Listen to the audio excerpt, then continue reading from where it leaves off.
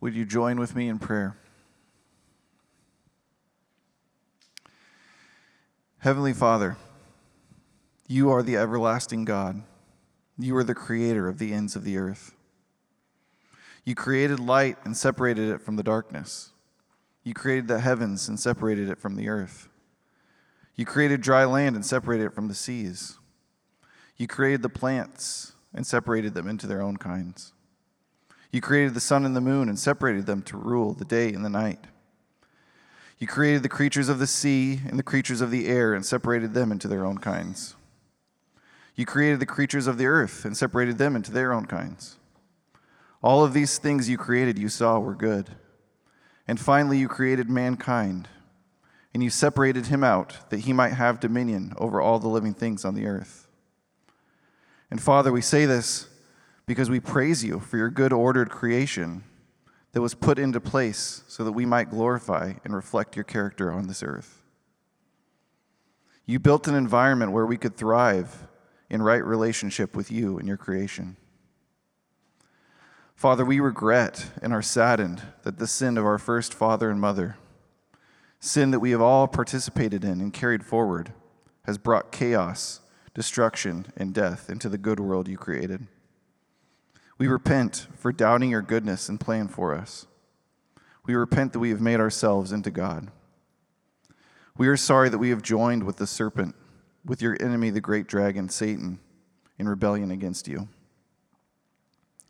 Father, you alone are worthy of praise, honor, and glory, and our very lives, because you have not held this treason against us. Your mercy and your loving kindness is the only reason we have life. And we thank you, Jesus, that you came to pay the cost that we deserved, and that you defeated our ancient foe by the blood you shed on the cross. And Holy Spirit, we rejoice in the restoration of creation. We see this process beginning in the church. You have called the church out of creation to be a people set apart, a people separated from the world for service to you. And we pray now for the local church. We pray for Outward Church in Salem Heights. We pray for the fellowship at Bend and for Rogue Valley Fellowship. And we pray also for the members here at Mission Fellowship. We pray, Father, that you would set us apart for your service, that we would be separated from the world as a people who glorify you. We pray for faith and for faithfulness. We pray for endurance to continue to battle our enemy until he is ultimately defeated. We pray that you would renew our strength. May these churches faithfully preach your gospel and pray for one another, so that when the day of evil comes, having done all, we can stand fast on your promises to us. May we delight in doing your will, Father. And for those in our congregation fighting sickness, especially for the parents of little ones who have been sick off and on all winter long, we pray for endurance and for healing for those little kids. May we find ways to love each other through illness and point each other back to your love. This morning, Father, we also lift up all of the expectant mothers. We pray for health and for energy. And Father, we also lift up any families that may be struggling to become pregnant or may even be dealing with miscarriage. May they know that they are not alone, that you are near to them, and this church desires to love and care for them in the midst. Give us grace to walk in faithfulness with each other. Father, you have been faithful in your promises to us. Grant us faith by your Holy Spirit to walk in faithfulness to you. May your gospel be proclaimed in the preaching of your word now, and may you receive all of the honor and glory that you deserve.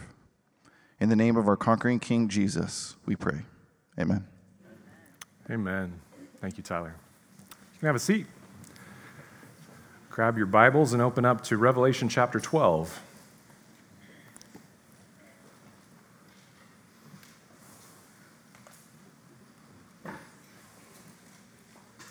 It's good to see your faces this morning. Well, in the realm of movies, it has become very popular to love a good prequel. There are prequels for X-Men, Spider-Man, Batman, the Marvel Universe, Star Wars, Star Trek. There are even prequels that fictionalize the background for Jane Austen, of all things. We love a good prequel. And perhaps this is because it makes us feel like we have the inside scoop. We are in the know. Or because now we feel more in control of the storyline when the current narrative in which we find ourselves is too stressful. I know people that think that they exist more in the Marvel universe than they do in their own time.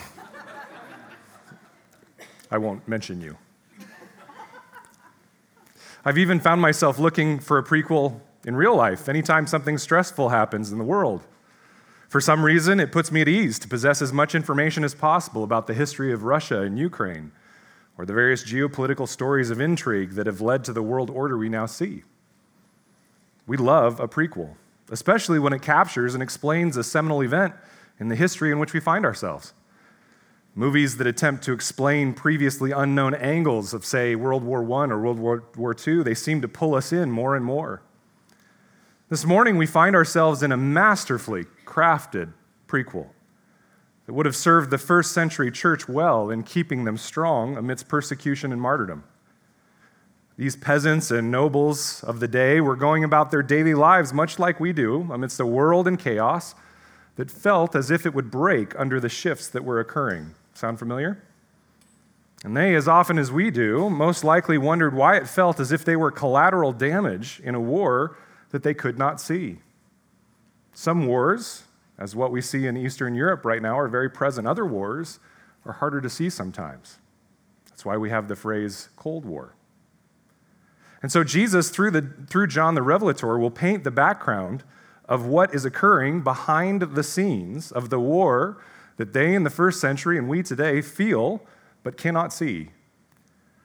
But before we move forward into that idea and deal with our text this morning, let's get our bearings and remind ourselves of where we are at in Revelation. We've been in Revelation for a while. So let's take a look at the structure here. If you want to, you can take a picture of the screen.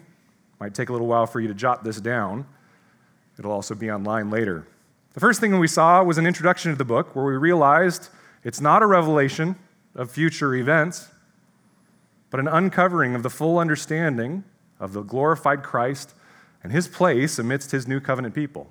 That's what it's revealing. And then we saw the letters to the 7 churches that called them, and therefore us, to sanctification and encouragement.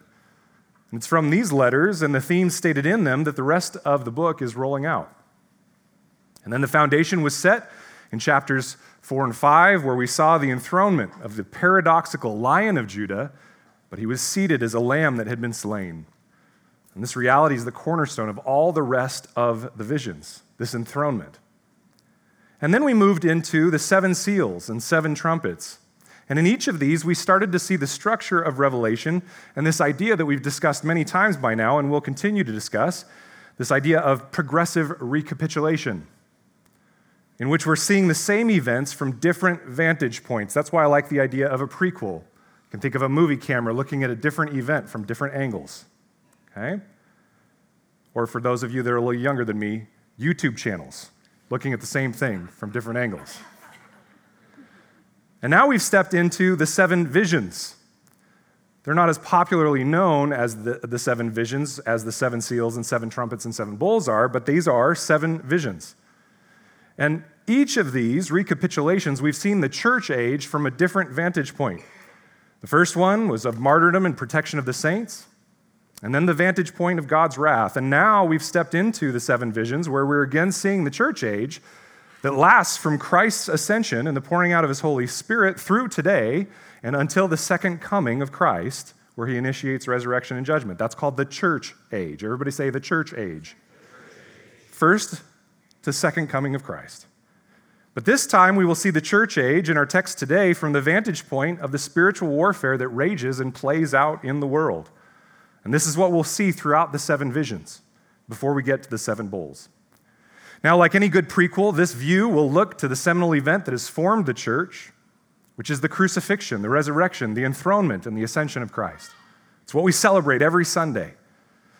And to give it even more layers and weight and to link it intimately with the redemptive work of God throughout the historical narrative of his people, John the Revelator will use Exodus imagery to present the new covenant church that we are, the protected people of the Exodus God. The protected people of the Exodus God. That's who we are. We are the protected people of the Exodus God. Many of you with church history, if you grew up in the church, you remember the Exodus story as just yet one more story. Another felt board story for you to practice once in a while. Maybe you even watch the old Moses story every Easter. Well, I guess most people don't watch TV anymore, but maybe you guys, I don't know, have the DVD. Even that's old. Wow, I sound old today. But we think of the Exodus story as separate, as this miracle, but not really attached. But what we will see is just like the crucifixion and resurrection is the seminal event for the New Covenant church. It is linked intimately to the Exodus and to God's people. So let's now step into our text and see what we can unpack to open our eyes to the spiritual warfare that is occurring in our midst. Let's go ahead and read chapter 12, and we're going to start and cover the text that Nick taught on last week just as context, and then move into our full text. And we'll cover basically the whole chapter. Chapter 12, verse 1, "And a great sign appeared in heaven, a woman clothed with the sun, with the moon under her feet, and on her head a crown of 12 stars. She was pregnant, was crying out in birth pains, in the agony of giving birth. And another sign appeared in heaven. Behold, a great red dragon with 7 heads and 10 horns, and on his heads 7 diadems or crowns. His tail swept down a third of the stars of heaven and cast them to the earth. And the dragon stood before the woman who was about to give birth, so that when she bore her child, he might devour it." This is a hellacious image when you picture it. "She gave birth to a male child, one who is to rule all the nations with a rod of iron. But her child was caught up to God and to his throne. And the woman fled into the wilderness, where she has a place prepared by God in which she is to be nourished for 1,260 days. And Nick even touched on the Exodus imagery that was already there. And now our text for this morning, starting in verse 7. "Now war arose in heaven, Michael and his angels fighting against the dragon. And the dragon and his angels fought back, but he was defeated. And there was no longer any place for them in heaven. And the great dragon was thrown down, that ancient serpent, who is called the devil and Satan, the deceiver of the whole world. He was thrown down to the earth, and his angels were thrown down with him. And I heard a loud voice in heaven saying, 'Now the salvation and the power and the kingdom of our God and the authority of his Christ have come. For the accuser of our brothers has been thrown down, who accuses them day and night before our God. And they have conquered him by the blood of the Lamb and by the word of their testimony, for they loved not their lives even unto death. Therefore rejoice, O heavens, and you who dwell in them. But woe to you, O earth and sea, for the devil has come down to you in great wrath, because he knows that his time is short.' And when the dragon saw that he had been thrown down to the earth, he pursued the woman who had given birth to the male child. But the woman was given the 2 wings of the great eagle, so that she might fly from the serpent into the wilderness, to the place where she is to be nourished for a time and times and half a time. The serpent poured water like a river out of his mouth after the woman, to sweep her away with a flood. But the earth came to the help of the woman, and the earth opened its mouth and swallowed the river that the dragon had poured from his mouth. Then the dragon became furious with the woman and went off to make war on the rest of her offspring, on those who keep the commandments of God and hold to the testimony of Jesus. And he stood on the sand of the sea." This is the word of the Lord. The first 3 verses in our text this morning paint for us the heavenly dismissal of the slandering adversary of the Exodus God. The heavenly dismissal of the slandering adversary of the Exodus God. We see this in verses 7 through 9. Now, the word sign that we saw at the beginning of chapter 12 is only used 3 times in Revelation, in 12:1, 12:3, where we already read, and then again to start the 7 bowl judgments that will come after the visions. It means to see something miraculous, something that has special meaning to which God's people are to pay special attention. Many commentators will state clearly that chapter 12 is really the hinge point of the book. It is the core. The understanding of everything else that's going on in the book can be wrapped up in what's occurring here. And so last week, Nick taught through the first 6 verses that introduced 2 characters to us, the woman in childbirth and the great dragon. Now, a third character was mentioned, the child whom she birthed, but this prequel is not focused on his earthly existence because, as we have seen in our text, the focus of the visionary camera, if you will, is the scene in heaven. And so this chapter is actually 3 different camera angles upon the same event. Verses 1 through 6, verses 7 through 12, and verses 13 through 17, probably how you even have them broken up in sections in your Bible. These are all the exact same event caught from different camera angles. It is recapitulation very quickly, if you will. And so in this second camera angle of chapters 7 through 12, we see that a battle, a war, arose in heaven, and there seem to be 2 commanding generals, Michael, the archangel, and the dragon.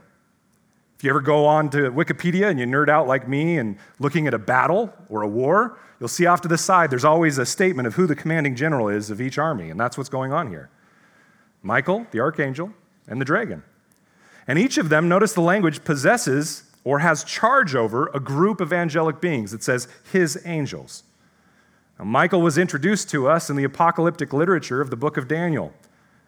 You can maybe remember some of these statements. This is from Daniel 10:13 and Daniel 10:21. Daniel 10:13, an angel comes to Daniel and says, "The prince of the kingdom of Persia," another angelic being, "withstood me 21 days, but Michael, one of the chief princes, an archangel as we would call him, came to help me, for I was left there with the kings of Persia." And then Daniel 10:21, "But I will tell you what is inscribed in the book of truth. There is none who contends by my side against these except Michael, your prince." And Daniel gave us the idea of this interaction between the earthly realm and the heavenly realm and how they play with one another, the kings of this earth and the angelic beings of heaven, right? They play with one another. And so Michael is one of these archangels. He was also spoken of as high-ranking in terms of being a spiritual being who's in charge of protecting God's people. This is Daniel 12:1. "At that time shall arise Michael, the great prince, who has charge of your people. And there shall be a time of trouble, such as has never been since there was a nation till that time. But at that time your people shall be delivered, every one whose name shall be found written in the book." If you want more exegesis on what that means, you can go ahead and go back to our Daniel teachings and read through that. But this idea is that the spiritual warfare has been raging since the original rebellion against God's rule by Satan. But this war seems particularly important because this ends here in chapter 12 of Revelation with the dragon's defeat. But he's not destroyed here in our text. The defeat will come a bit later, as we will see in Revelation. But this defeat here, this partial defeat, this winning of the battle, so to speak, it has 2 outcomes. The first is that he is removed from heaven. And specifically, what I would say is that he's removed from the heavenly council that resides amidst the throne room of God. You can imagine a throne with the counselors of the king around them, right? And this is the idea of the throne room of God. The book of Job gives us insight on this idea. Would you turn with me really quickly to Job chapter 1? Go ahead and go to your Bibles. We'll move back to Revelation, but go to Job chapter 1, starting in verse 6.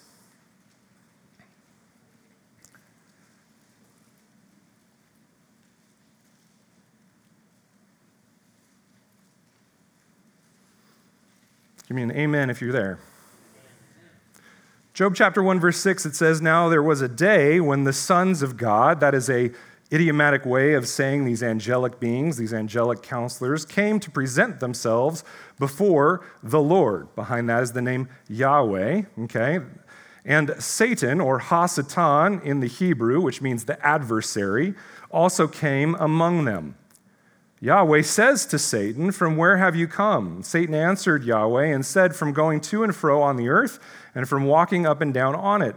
And the Lord said to Satan, 'Have you considered my servant Job, that there is none like him on the earth, a blameless and upright man, who fears God and turns away from evil?' Then the adversary answered the Lord and said, 'Does Job fear God for no reason? Have you not put a hedge around him and his house and all that he has on every side? You've blessed the work of his hands, and his possessions have increased in the land.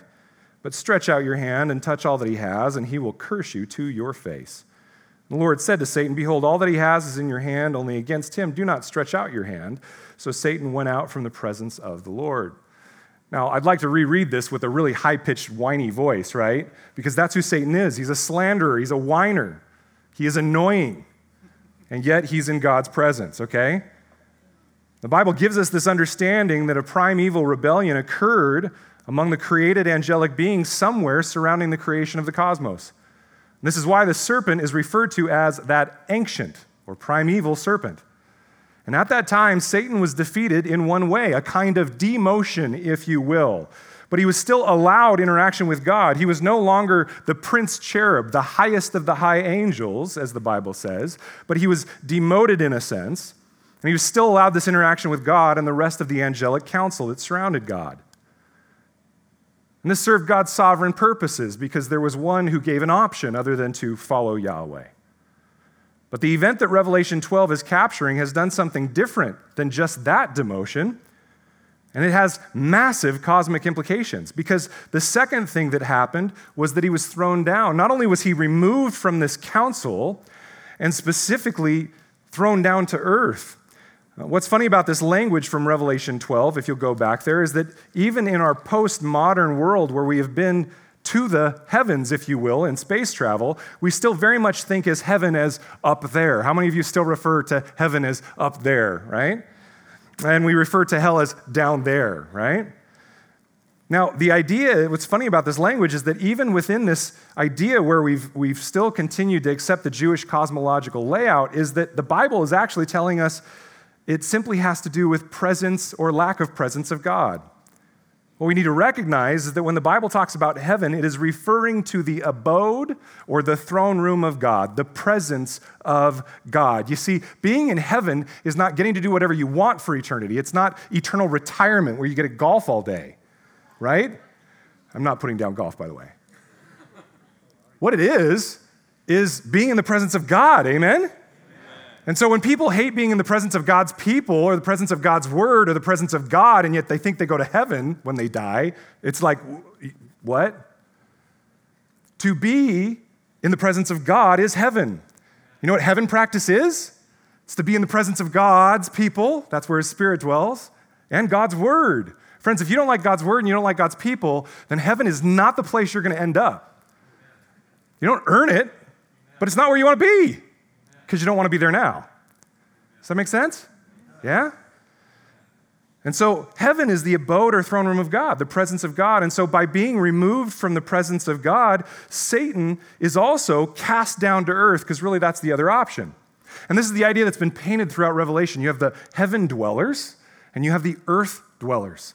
Not that the earth is bad. This isn't a Gnostic idea where the material is bad, but this is kind of the picture. You either want to be with God and enrolled in the throne room of heaven, or you're going to be simply enrolled on earth, and that's it. And this is very helpful to us in interpreting what this is symbolizing because the Bible has pictured this same kind of demotion and dismissal before. In the Old Testament, for example, the prophets, both Isaiah and Ezekiel, capture the fall of the heavenly archangel at the beginning of creation. Satan himself, otherwise known as Lucifer. And they do so throughout the prophecies that are speaking about earthly rulers. Remember that the created earthly realm and the eternal spiritual realm are tightly linked.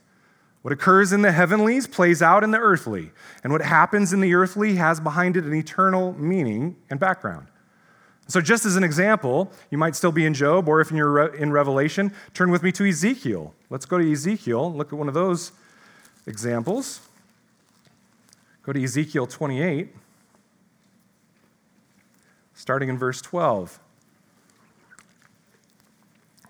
Now, you're going to hear about the king of Tyre here, but notice as I read through that there are a number of characteristics of this person that's being mentioned. There's no way that the human earthly king of Tyre could have as their own. And so there's this intermixing of the king of Tyre on earth and the heavenly demonic, if you will, with Satan still in the presence of God at that time, the demonic influence behind him, okay? So 28, starting in verse 11. Moreover, the word of the Lord came to me, Son of man, raise a lamentation over the king of Tyre and say to him, Thus says the Lord God, you were the signet of perfection, full of wisdom and perfect in beauty. You were in Eden, the garden of God. Is that possible for the earthly king of Tyre? No. So he's talking about Satan here, behind the king of Tyre. Every precious stone was your covering, sardius, topaz, and diamond, beryl, onyx, and jasper, sapphire, emerald, and carbuncle. And crafted in gold were your settings and your engravings. On the day that you were created, they were prepared. You were anointed guardian cherub. I placed you. You were on the holy mountain of God. In the midst of the stones of fire you walked. In other words, he was important. You were blameless in your ways. That's how Satan started. From the day you were created, till unrighteousness was found in you, that's his rebellion. In the abundance of your trade, you were filled with violence in your midst, and you sinned. Now we move back into the earthly realm. This king of Tyre was huge in the business world of the time, and in his trade, he was unrighteous. And then he says, so I cast you as a profane thing from the mountain of God, and I destroyed you, O guardian cherub, speaking back about Satan, from the midst of the stones of fire. Your heart was proud because of your beauty. You corrupted your wisdom for the sake of your splendor. So I cast you to the ground. I exposed you before kings to feast their eyes on you. By the multitude of your iniquities and the unrighteousness of your trade, you profaned your sanctuaries. So I brought fire out from your midst. It consumed you. And I turned you to ashes on the earth in the sight of all who saw you. All who know you among the peoples are appalled at you, and you have come to a dreadful end and shall be no more forever. This idea of casting down, of removing from your place of authority because of rebellion against the true authority, who is Jesus Christ. Ezekiel is prophesying against the king of Tyre, who is idolatrous and rebellious against Yahweh's reign. But to do so, he's using the image of the rebellious angel that was cast down because of his rebellion in the primeval world, if you will. And so if this spiritual dismissal or demotion happened once at the creation of the cosmos, we can see that John is now using this imagery to tell us a similar and yet more pronounced event has happened at the recreation of the cosmos. And this recreation has been inaugurated because of the death, resurrection, and enthronement of Jesus Christ. Now, this fits so well in what we have seen in Revelation, and we will see further. For this dragon is also called, back in Revelation 12, if you'll go back there with me, back in Revelation 12, there are two names attributed in verse 9. Take a look at 12:9. It says, and the great dragon was thrown down, that ancient serpent who is called, what are those words there? Devil and Satan. In Greek, devil or diabolos means the slanderer. And Satan or Hasatan in the Hebrew means the adversary or opponent of God. And so, in rebellion against God, in order to slander both God and his people, Satan attempts to deceive the nations, here noted as the whole world. To deceive, friends, means to cause people to wander from the true path, often just by small degrees, to wander from the true path. But when Christ came, he proclaimed and enacted the truth of God's kingdom and then inaugurated it through his death and resurrection. In doing so, Satan was bound and hindered in his deception of the world. Once the truth is present in the world, the gospel, now the deception is hindered. Maybe not completely taken away, but hindered. But what the three verses tell us in Revelation 12 is that even though he tries to deceive the nations, those under the care of God and his heavenly beings like Michael will not wander, will not be deceived, because they are Christ's. And even more importantly, because of the work of Christ, Satan is no longer allowed a place amongst God's holy council to sit and slander his saints. This is good news, is it not? And so he is thrown down and he's attempting to deceive as he always has, but now because of the gospel, his deception is hindered and his slander of the saints is falling on deaf ears. Brothers and sisters, if you are in Christ, your sin has been forgiven, and Satan can no longer slander you nor deceive you. God sees you through the blood of his Son and observes the repentance that is being worked out in your life, and he calls you his own. And this is why, unlike the Catholic Church, we don't need death and a papal declaration to make us saints. We are made holy in Christ. We are saints right now.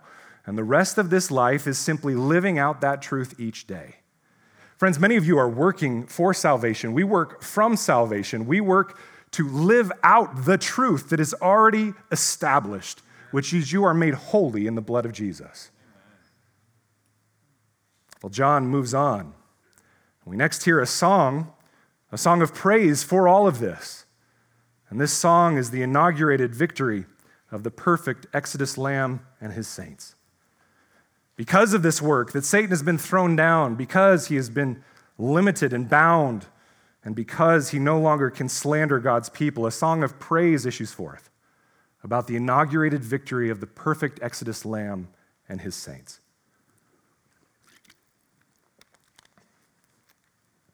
Take a look there at verse 10. And I heard a loud voice in heaven saying, now the salvation and the power and the kingdom of our God and the authority of his Christ have come. For the accuser, the slanderer of our brothers, has been thrown down, who accuses them day and night before our God. And they have conquered him by the blood of the Lamb and by the word of their testimony, for they loved not their lives even unto death.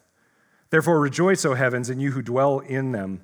But woe to you, O earth and sea, for the devil has come down to you in great wrath, because he knows that his time is short. Now it has been the case throughout Revelation thus far that visions will occur, such as with the lamb that was slain, and then a song is given afterward to help interpret what has been seen. You can use that as you go back through Revelation. The song afterwards interprets the vision. And this is the case here as well. We are told who this voice is coming from. It is from the saints who are enrolled in heaven. How do we know this? Because notice that they're speaking of Satan as the accuser of our brethren, our brothers. Remember that this is an event outside of the timeline of earth. One of the problems with the Left Behind theology, as I've mentioned before, is that it tries too heavily to sync up the timeline that we exist in and the timeline God exists in. That's a problem. You know why? God doesn't exist in our timeline. That's us trying to control him as opposed to him being sovereign over us. And so because it's outside, it's not as connected as we might want it to be. It's a metaphysical miracle that we as Christians exist both here on earth, but have also been enrolled in heaven at the exact same time. And we see that this loud collective voice affirms our interpretation of the first 3 verses about the accuser of the saints being thrown down from his position of power in which he could slander God's people. And what was the event that caused this to happen? Well, notice the first verse tells us, the salvation, power, and kingdom of our God and the authority of his Christ have come. This is speaking of nothing other than the cross and resurrection, the gospel of Jesus Christ. This language of God and his Christ, right? It says now the salvation of our God and the authority of his Christ. It says right there in verse 10. This language comes directly from Psalm 2, which we looked at in depth last week. This one piece I'll pull to put up on the screen there for you. Notice it has the exact same wording, against the Lord and against his anointed. In Hebrew, the wooden translation would be against Yahweh and against his Mashiach, or his Christ is the Greek word, Christos. Okay, so it's the exact same wording when you work through the translations. Now, all of the imagery of Scripture is fulfilled in Jesus Christ. You should know that if you've been here more than a few weeks. All of the imagery of Scripture is fulfilled in Jesus Christ. When we take a book and we try to make it about events outside of Jesus Christ, we've missed the point. Let me give you some examples. The promise of redemption to Eve in the garden, the scepter that comes out of Judah, the one to hold the throne of David, the Savior that rules the nations with a rod of iron from Psalm 2, the Messiah and the suffering servant of Isaiah, the giant mountain that comes to crush the statue that symbolizes the nations of the world in Daniel. All of these, and so many more, were fulfilled in the moment that Christ died on behalf of sinful creation in order to redeem it in new life. Yet one more reason I don't like the Left Behind theology. It's waiting for something to happen out there. Well, guys, everything's been fulfilled in Christ. That is the point of his church. There are still events to happen, praise God, the resurrection and judgment. But that is not what we are waiting for. That is not the victory we are waiting for. The victory has already occurred. Because it's this cross and enthronement, this gospel, that has thrown down the accuser of the brethren. What good news for all of us who are in Christ that we, the depraved and the broken, have been redeemed and will never again face the accusations of our own sin against us. Christ's work is finished, and therefore our redemption, in one sense, is also finished. It has been completed. And now, as I said earlier, the pursuit of holiness is to fully take on and accept this truth in our lives, while we strive with endurance in the faith toward the glory to come. What good news! It's in this way that we can look at Satan and his attempts to accuse us that even creep up in our own minds through worldly shame, And we can say, as Christ did in the wilderness, "Away with you, Satan. You have no place in my life." Satan, you have been conquered. Don't you know that? Notice that it says they have conquered. Look at verse 11. The saints have conquered him, Satan, by the blood of the Lamb and by the word of their testimony. This is all past tense. He has overcome. This was written in the first century, and he has overcome. Christ and his church have prevailed. And there are two weapons with which we have slain the ancient serpent. It says there first is the blood of the Lamb. This is why Jesus must be pictured as a lamb that was slain and why he will maintain this identifying mark for all eternity future. It is by the blood of this lamb, this perfect Passover lamb, that we are now protected from the specter of death and eternal torment that it carries with it. This is the gospel preached throughout the new covenant. Here's an example. This is how Paul put it in Romans. For all have sinned and fall short of the glory of God and are justified by his grace as a gift through the redemption that is in Christ Jesus, whom God put forward as a propitiation by his blood to be received by faith. This was to show God's righteousness because in his divine forbearance, he had passed over former sins. That's Passover lamb language. Propitiation is a fancy word that means the act of making amends or to atone. We who were separated from God by the rebellious sin in which we remove God as the authority of our lives, by Christ we are brought back into relationship with him through this atoning sacrifice of Jesus' blood. Praise be to God for his glorious sacrifice. Friends, if you have not accepted that truth, that Jesus is the sacrifice and his blood is what cleanses you from your sin, today is the day to proclaim that and to walk in that truth. We as pastors would love to talk with you after the service about what that means. Well, the second weapon of our warfare listed here is the word of their testimony. Now, this should immediately call to mind chapter 11 and the two witnesses that symbolize the covenant people of God. This is the witness that we provide with both our lives of submission and our explicit verbal pronouncement that Christ has been enthroned and is coming again to judge the living and the dead. Friends, when you go to preach the gospel, do you try to market it? Jesus has a plan for your life. That is true. Or do you state the truth that Jesus has been enthroned and he's coming again to judge the living and the dead? The church is Christ's New Testament prophetic witness, not because we foretell future events, but because we preach the gospel. The good news that is proclaimed at the beginning of this section that says the salvation, the power, the kingdom of our God, and the authority of Christ have come, that is the good news that we proclaim. The gospel is not merely that Christ has saved me from my sin, nor you from yours. This is absolutely at the heart and cannot be forsaken or minimized. But even this is part of the fuller package of the gospel, which is that the kingdom of God has been inaugurated and is coming in fullness. If you only have Jesus as Savior but not as King, you have not preached the true gospel. Now, this is our testimony that we even live out in our very lives. To say that Jesus saves me from my sins and I'm waiting for heaven so I can do whatever I want right now, that is a heresy. But to say that Jesus is my Savior who is also my Lord, and he possesses lordship over my life by his word and his people, that is to walk out the gospel. The word testimony here that's used by the word of their testimony is the Greek word, which is the very word from which we take the word martyr. To testify is to die. And then it says, for they loved not their lives even unto death. What an amazing motivational speech to incite the people of God across all times and locations to lay down our lives for the very proclamation and preaching of the fact that Christ was slain for our sin, but he is resurrected and enthroned in victory. Friends, to give our lives over to Christ has far more to do with surrendering our self-proclaimed authority to Christ as Lord and King than it does with assuming some ascetic monastic life in which we try to run away from the created world that God has given us. It's about laying down your own authority. Do you love not your life, even to the point of giving it over for the declaration of Christ as King? What might hold you back from that declaration? Is it worry about losing your job? Worry about losing relationships? Is it your fear of man? What's holding you back from laying down all your concerns in order to be the prophetic witness of Christ? In what ways do you still love your life so much that you think you should run it rather than surrendering it over and trust the one who has given his life for you? In what ways do you still love your life too much?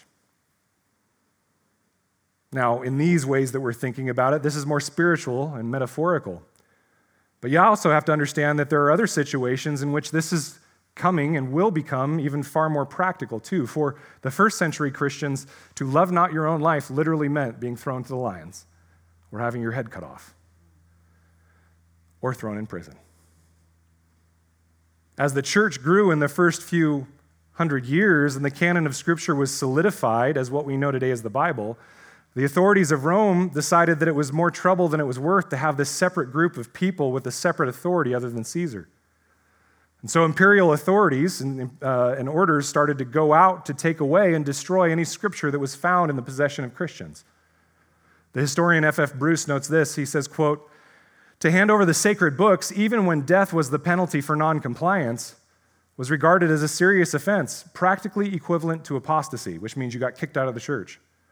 Those who handed over the scriptures were called traditores, which literally means handers over. It's the word from which we get traitors. A traitor is one who hands over the scripture, who does not stand firm on scripture because of fear." Friends, if the government or the world comes to us and tells us that we should disregard the teaching of the Bible and that there will be laws put in place that says we are hateful if we teach biblical truth, what will you do? What will you do? I know what I will do. What will you do if the world around you labels you as evil because you believe God instead of the wisdom of man? Friends, this is not some far-off truth. This is today.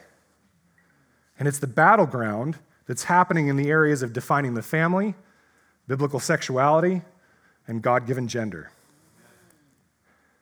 As hate speech laws go into place and the world brands us as hateful for holding to biblical sexuality and God-given gender categories, and governments in places like Canada actually jail pastors for teaching basic scripture, this is not tomorrow. This is today. Are you prepared to love not your life to the point of being confronted on these topics?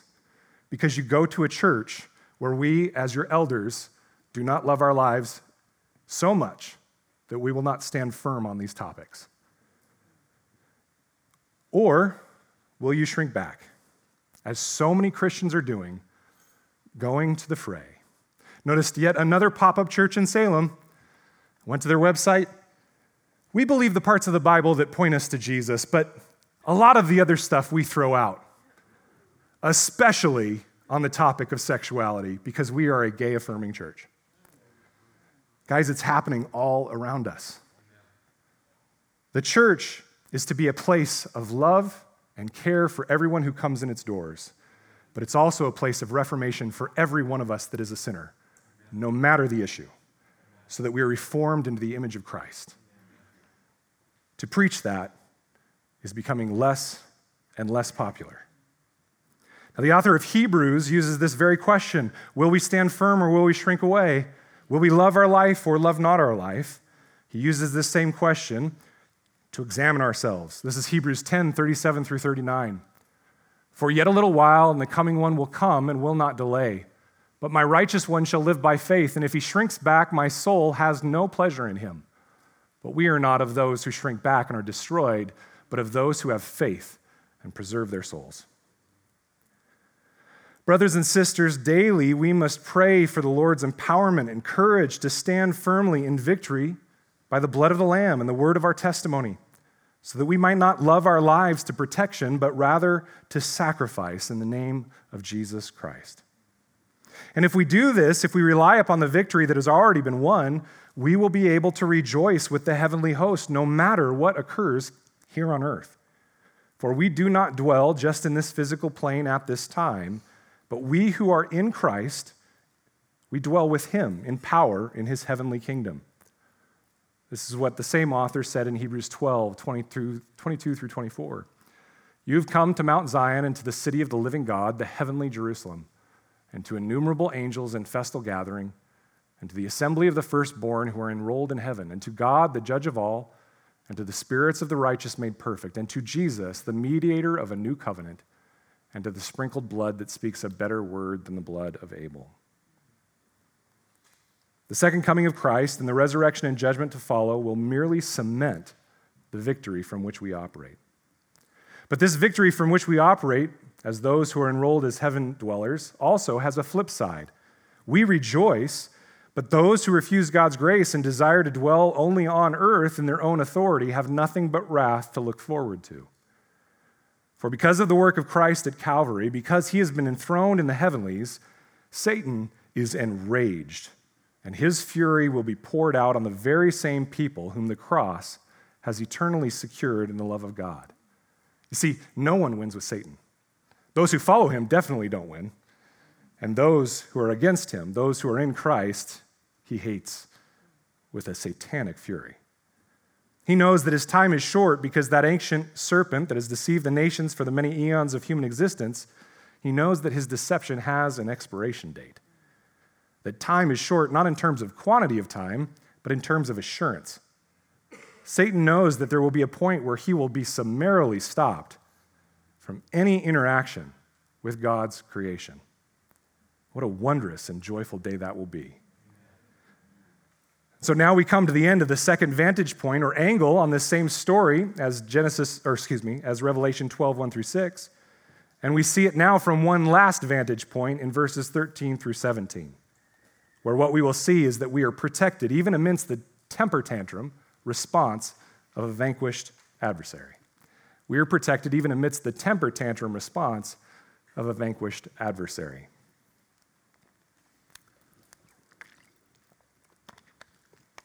I'll read verses 13 through 17 while you're writing down my overly wordy header.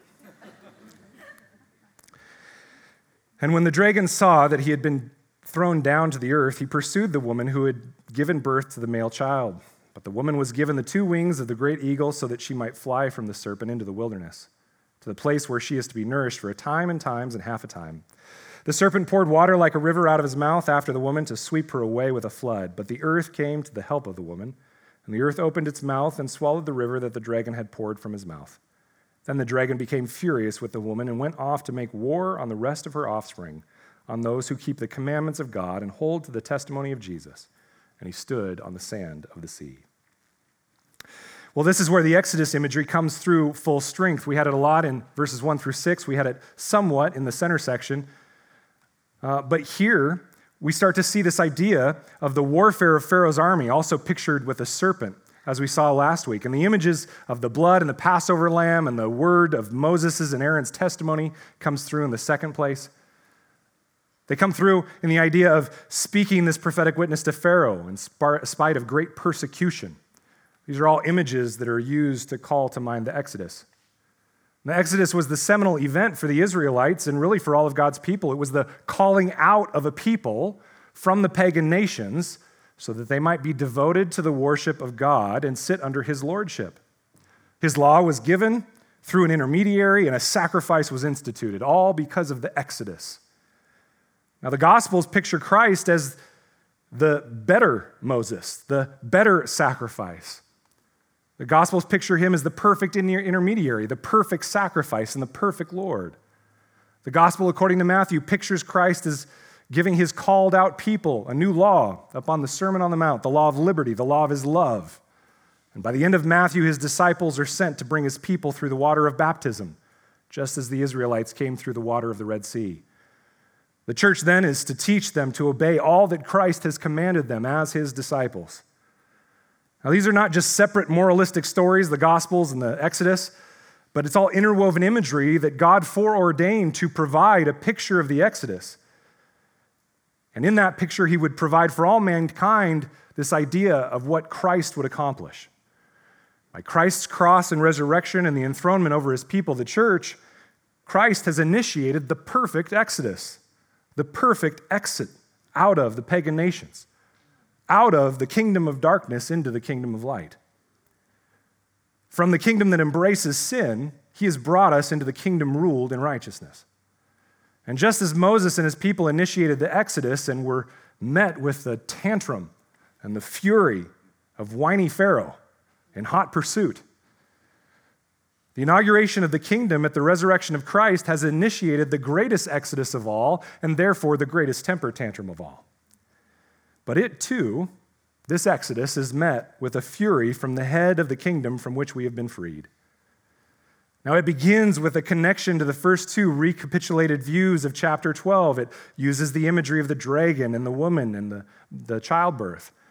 But then it starts to use rescue imagery straight out of the Exodus story. God's people here are pictured as being given 2 wings of the great eagle, so that we might be taken into the wilderness to be nourished for a set time. Now, it's not talking about great eagle powers from Nacho Libre, right? This is imagery. I love it. Yeah. It's not a lie, Stephen. This is imagery from the Old Testament. Think of Mount Sinai. Now that I've got all of you thinking about Nacho Libre, think about Sinai.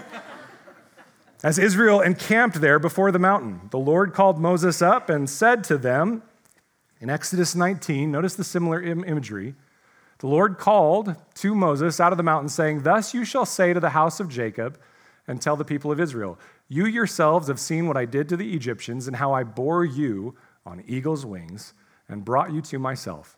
Now, therefore, if you will indeed obey my voice and keep my covenant, you shall be my treasured possession among all the peoples.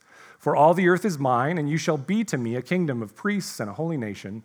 These are the words that you shall speak to the people of Israel." This same language of a kingdom of priests has been used throughout Revelation to describe the full people of God, the church, Old and New Covenant, Jew and Gentile. But it was the same manner of rescue that God has saved us and ransomed us from the kingdom of darkness, as he did in that first Exodus. And the nourishment provided to the Israelites in their wilderness wanderings is described here in Revelation 12 and described further in Deuteronomy 32. Look at, again, the same imagery. This is Deuteronomy 32, 10 through 14. He found him in a desert land, Jacob, speaking of Israel, and in the howling waste of the wilderness. God encircled him. He cared for him. He kept him as the apple of his eye, like an eagle that stirs up its nest, that flutters over its young, spreading out its wings, catching them, bearing them on its pinions. The Lord alone guided him. No foreign god was with him. He made him, Israel, ride on the high places of the land, and he ate the produce of the field, and he suckled him with honey out of the rock and oil out of the flinty rock, curds from the herd and milk from the flock, with fat of lambs, rams of Bashan, and goats, with the very finest of the wheat. And you drank foaming wine made from the blood of the grapes. It speaks of the nourishment of God in the midst of the wilderness. Now, we as the new covenant people of God, we are nourished as well to this same level. We are nourished in God's word, in his spirit, among his people. Jesus Christ, the Word made flesh, and his word spoken over us is our nourishment. And like Israel, we will have a set time where we come out of the wilderness. This is referred to here in our text as the time and times and half a time. This is also taken directly out of Daniel, as the angel instructs Daniel on what the end of days will entail. John is using the same language in Revelation to state clearly that there will come a time, that set time of expiration that Satan knows is coming, at which things will be brought to a close in the judgment at the hands of Christ. And as I've asked you throughout Revelation, are you prepared for that day? The time in between, the time in which we now reside, known as the church age, is a time of wilderness wandering, like our spiritual ancestors. But remember that the wilderness is both a place of trial and protection. It is a place of trial because Satan will tempt us with the harsh environment we find ourselves, as he did Christ, to lay down our loyalty and allegiance to the Father. And we see this as we encounter suffering and chaos throughout the world in each of our lives. But the wilderness is also a place of protection. For just as Israel was protected from the idolatry that raged around them, as long as they held one another to account under the lordship of Christ, or of God, we too are among the world, but not of the world, as Christ keeps our faith secure in the covenant people of God. Now, amidst this security, just as with Israel, we will face our trials, just as the earthly church did. And the serpent will try to overcome us. He will try to pour over us like a military flood. This is already pictured in Revelation as satanic troops that become like locusts. Now, the imagery of water in a river, a flood, works well with the Exodus idea as we picture Pharaoh and his troops bearing down upon the vulnerable people of Israel as the slowest and weakest of them finished crossing through the Red Sea opening. To the Israelites looking over their shoulder, this imagery of a coming flood would seem very accurate. But it's actually the Lord who has the power of bringing a flood. It is the Lord who has the power to hold back the waters. And Satan's furious attempts will ultimately come to nothing. But that does not keep him from trying. And the imagery that is used is that the attack, it will come from his mouth. Recall that throughout Revelation, things coming from the mouth are pictures of weaponry. The sword from the mouth of Christ, the fire from the mouths of the two witnesses, the sulfur from the mouths of the demonic troops of chapter 9. And here Satan is attempting to harm God's covenant people with the deception that comes from his mouth. For the first century saints, who, as we saw in chapters 2 and 3, had among their number rebellious false teachers, John noted them as those proclaiming to be Jews, be of the people of God, but they are not. It was these Christians in name only that polluted the truth of God's word and led the people astray. And unfortunately, Christendom of 2022 has a similar problem as false teachers sow hypocrisy and errant ideas and goofy TED Talk motivational speeches into the mainstream church. For many then and now, this idea of false teachers is a fearful thing. But for those who immerse themselves in truth and search after wisdom in God's word and the orthodoxy of church history, those who stand firmly will not be overcome. John makes this clear by using imagery from the story of Korah, Dathan, and Abiram, who in the wilderness wanderings rebelled against God's leader, Moses, and proclaimed that they, not he, should be leading those people. Do you remember what happened to them? The end of that rebellion was the same as what is pictured here in Revelation. Notice the wording in the warning and in the result as we read from Revelation here. It says, then the dragon became furious. Verse 16, but the earth came to the help of the woman, and the earth opened its mouth and swallowed the river that the dragon had poured from his mouth. Take a look at the same story of Korah, Dathan, and Abiram's rebellion in Numbers 16. He spoke to the congregation, saying, depart, please, from the tents of these wicked men and touch nothing of theirs, lest you be swept away. Notice the wording, flood, swept away with all their sins. So they got away from the dwelling of Korah, Dathan, and Abiram, and Dathan and Abiram came out and stood at the door of their tents, together with their wives, their sons, and their little ones. And Moses said, hereby you shall know that the Lord has sent me to do all these works, and that it has not been of my own accord if these men die as all men die. Or if they are visited by the fate of all mankind, then the Lord has not sent me. But if the Lord creates something new, that's gospel language right there, and the ground opens its mouth and swallows them up with all that belongs to them, then they go down alive into Sheol. Then you shall know that these men have despised the Lord. John uses similar imagery and recalls to mind this story to warn any who would be caught up in the flood of deception that comes from Satan through false teachers in the church, but also to empower the church with the knowledge of the end that is ordained for Satan. He will be destroyed. Now, we do not know completely, and there is no consensus on what John means that Satan, the dragon, goes off to then make war in Revelation with the rest of the woman's offspring. But the following two lines give us an idea, though. Notice what it says there, verse 17 of Revelation 12. Then the dragon became furious with the woman and went off to make war on the rest of her offspring, on those who keep the commandments of God and hold to the testimony of Jesus. And he stood on the sand of the sea. This idea that he's going off to make war against those who keep the commandments of God and hold to the testimony of Jesus means, dear friends, if that describes you and you are in Christ, that he is at war with you. And if you are in Christ, that means that you are most likely going to run into persecution, attempted deception, and various trials and suffering meant to overwhelm you. But the picture that comes through loud and clear through these three angles of spiritual warfare that we've seen in chapter 12, through this idea of the warfare that the church faces, is that we are the protected people of the Exodus God. In other words, you have nothing to fear. Stand firm and trust in the sovereignty of God, no matter what comes. The words of the old hymn ring true.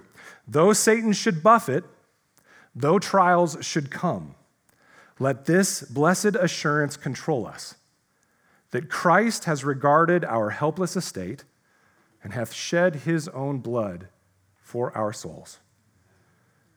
Press forward, dear friends, with the knowledge that your names are written in heaven, and that you are amongst a people that strive to keep the commandments of God and hold to the testimony of Jesus. And when you grow tired and weary in the midst of trials of life, remember the words we began with today and the idea of God's nourishment upon which John sets the theme of the church age. From Isaiah it says, "Have you not known, have you not heard? The Lord is the everlasting God, the creator of the ends of the earth. He does not faint or grow weary. His understanding is unsearchable. He gives power to the faint, and to him who has no might, he increases strength. Even youths shall faint and be weary, and young men shall fall exhausted, but they who wait for the Lord shall renew their strength. They shall mount up with wings like eagles. They shall run and not be weary. They shall walk and not faint." Pursue Christ. Pursue his word. And pursue his people. Do not be overcome by the flood that wants to take you away. He will renew your strength in the midst of a difficult and chaotic world, because you are part of the protected people of the Exodus God. Amen? Amen. Amen.